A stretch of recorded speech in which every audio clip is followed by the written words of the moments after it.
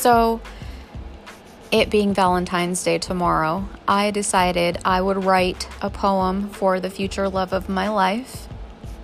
And, I'm not gonna lie, like, for some reason, I was tearing up writing this shit. Like, super duper emo feels. But, I'm very happy with the result. And, hope y'all dig it.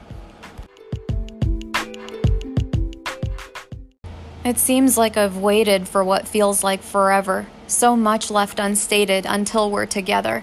I know not your story or of your endeavors. I know you won't bore me though, and you'll be clever. I know you'll be charming and funny, but fed up of all of the bullshit, yet still keep your head up. I know you'll be daring each day that you get up. Your soul will be caring and act as a lever. For me, you'll be loyal and never the devil. I'll only be coy until sheets are disheveled. I know when I hug you, my heart won't stay severed. Each day I will love you and read you these letters that I have been writing through tears and much plight, but I trust that injustices can make us better. I know that we'll run shit. I know we'll stay shining. I know that you'll come with no matter the weather. Though it may get scary, at times we'll be set up. I know that we'll marry and will not feel tethered. This life is not fair, but I will love you fairly until I'm not there or until you're remembered, my love.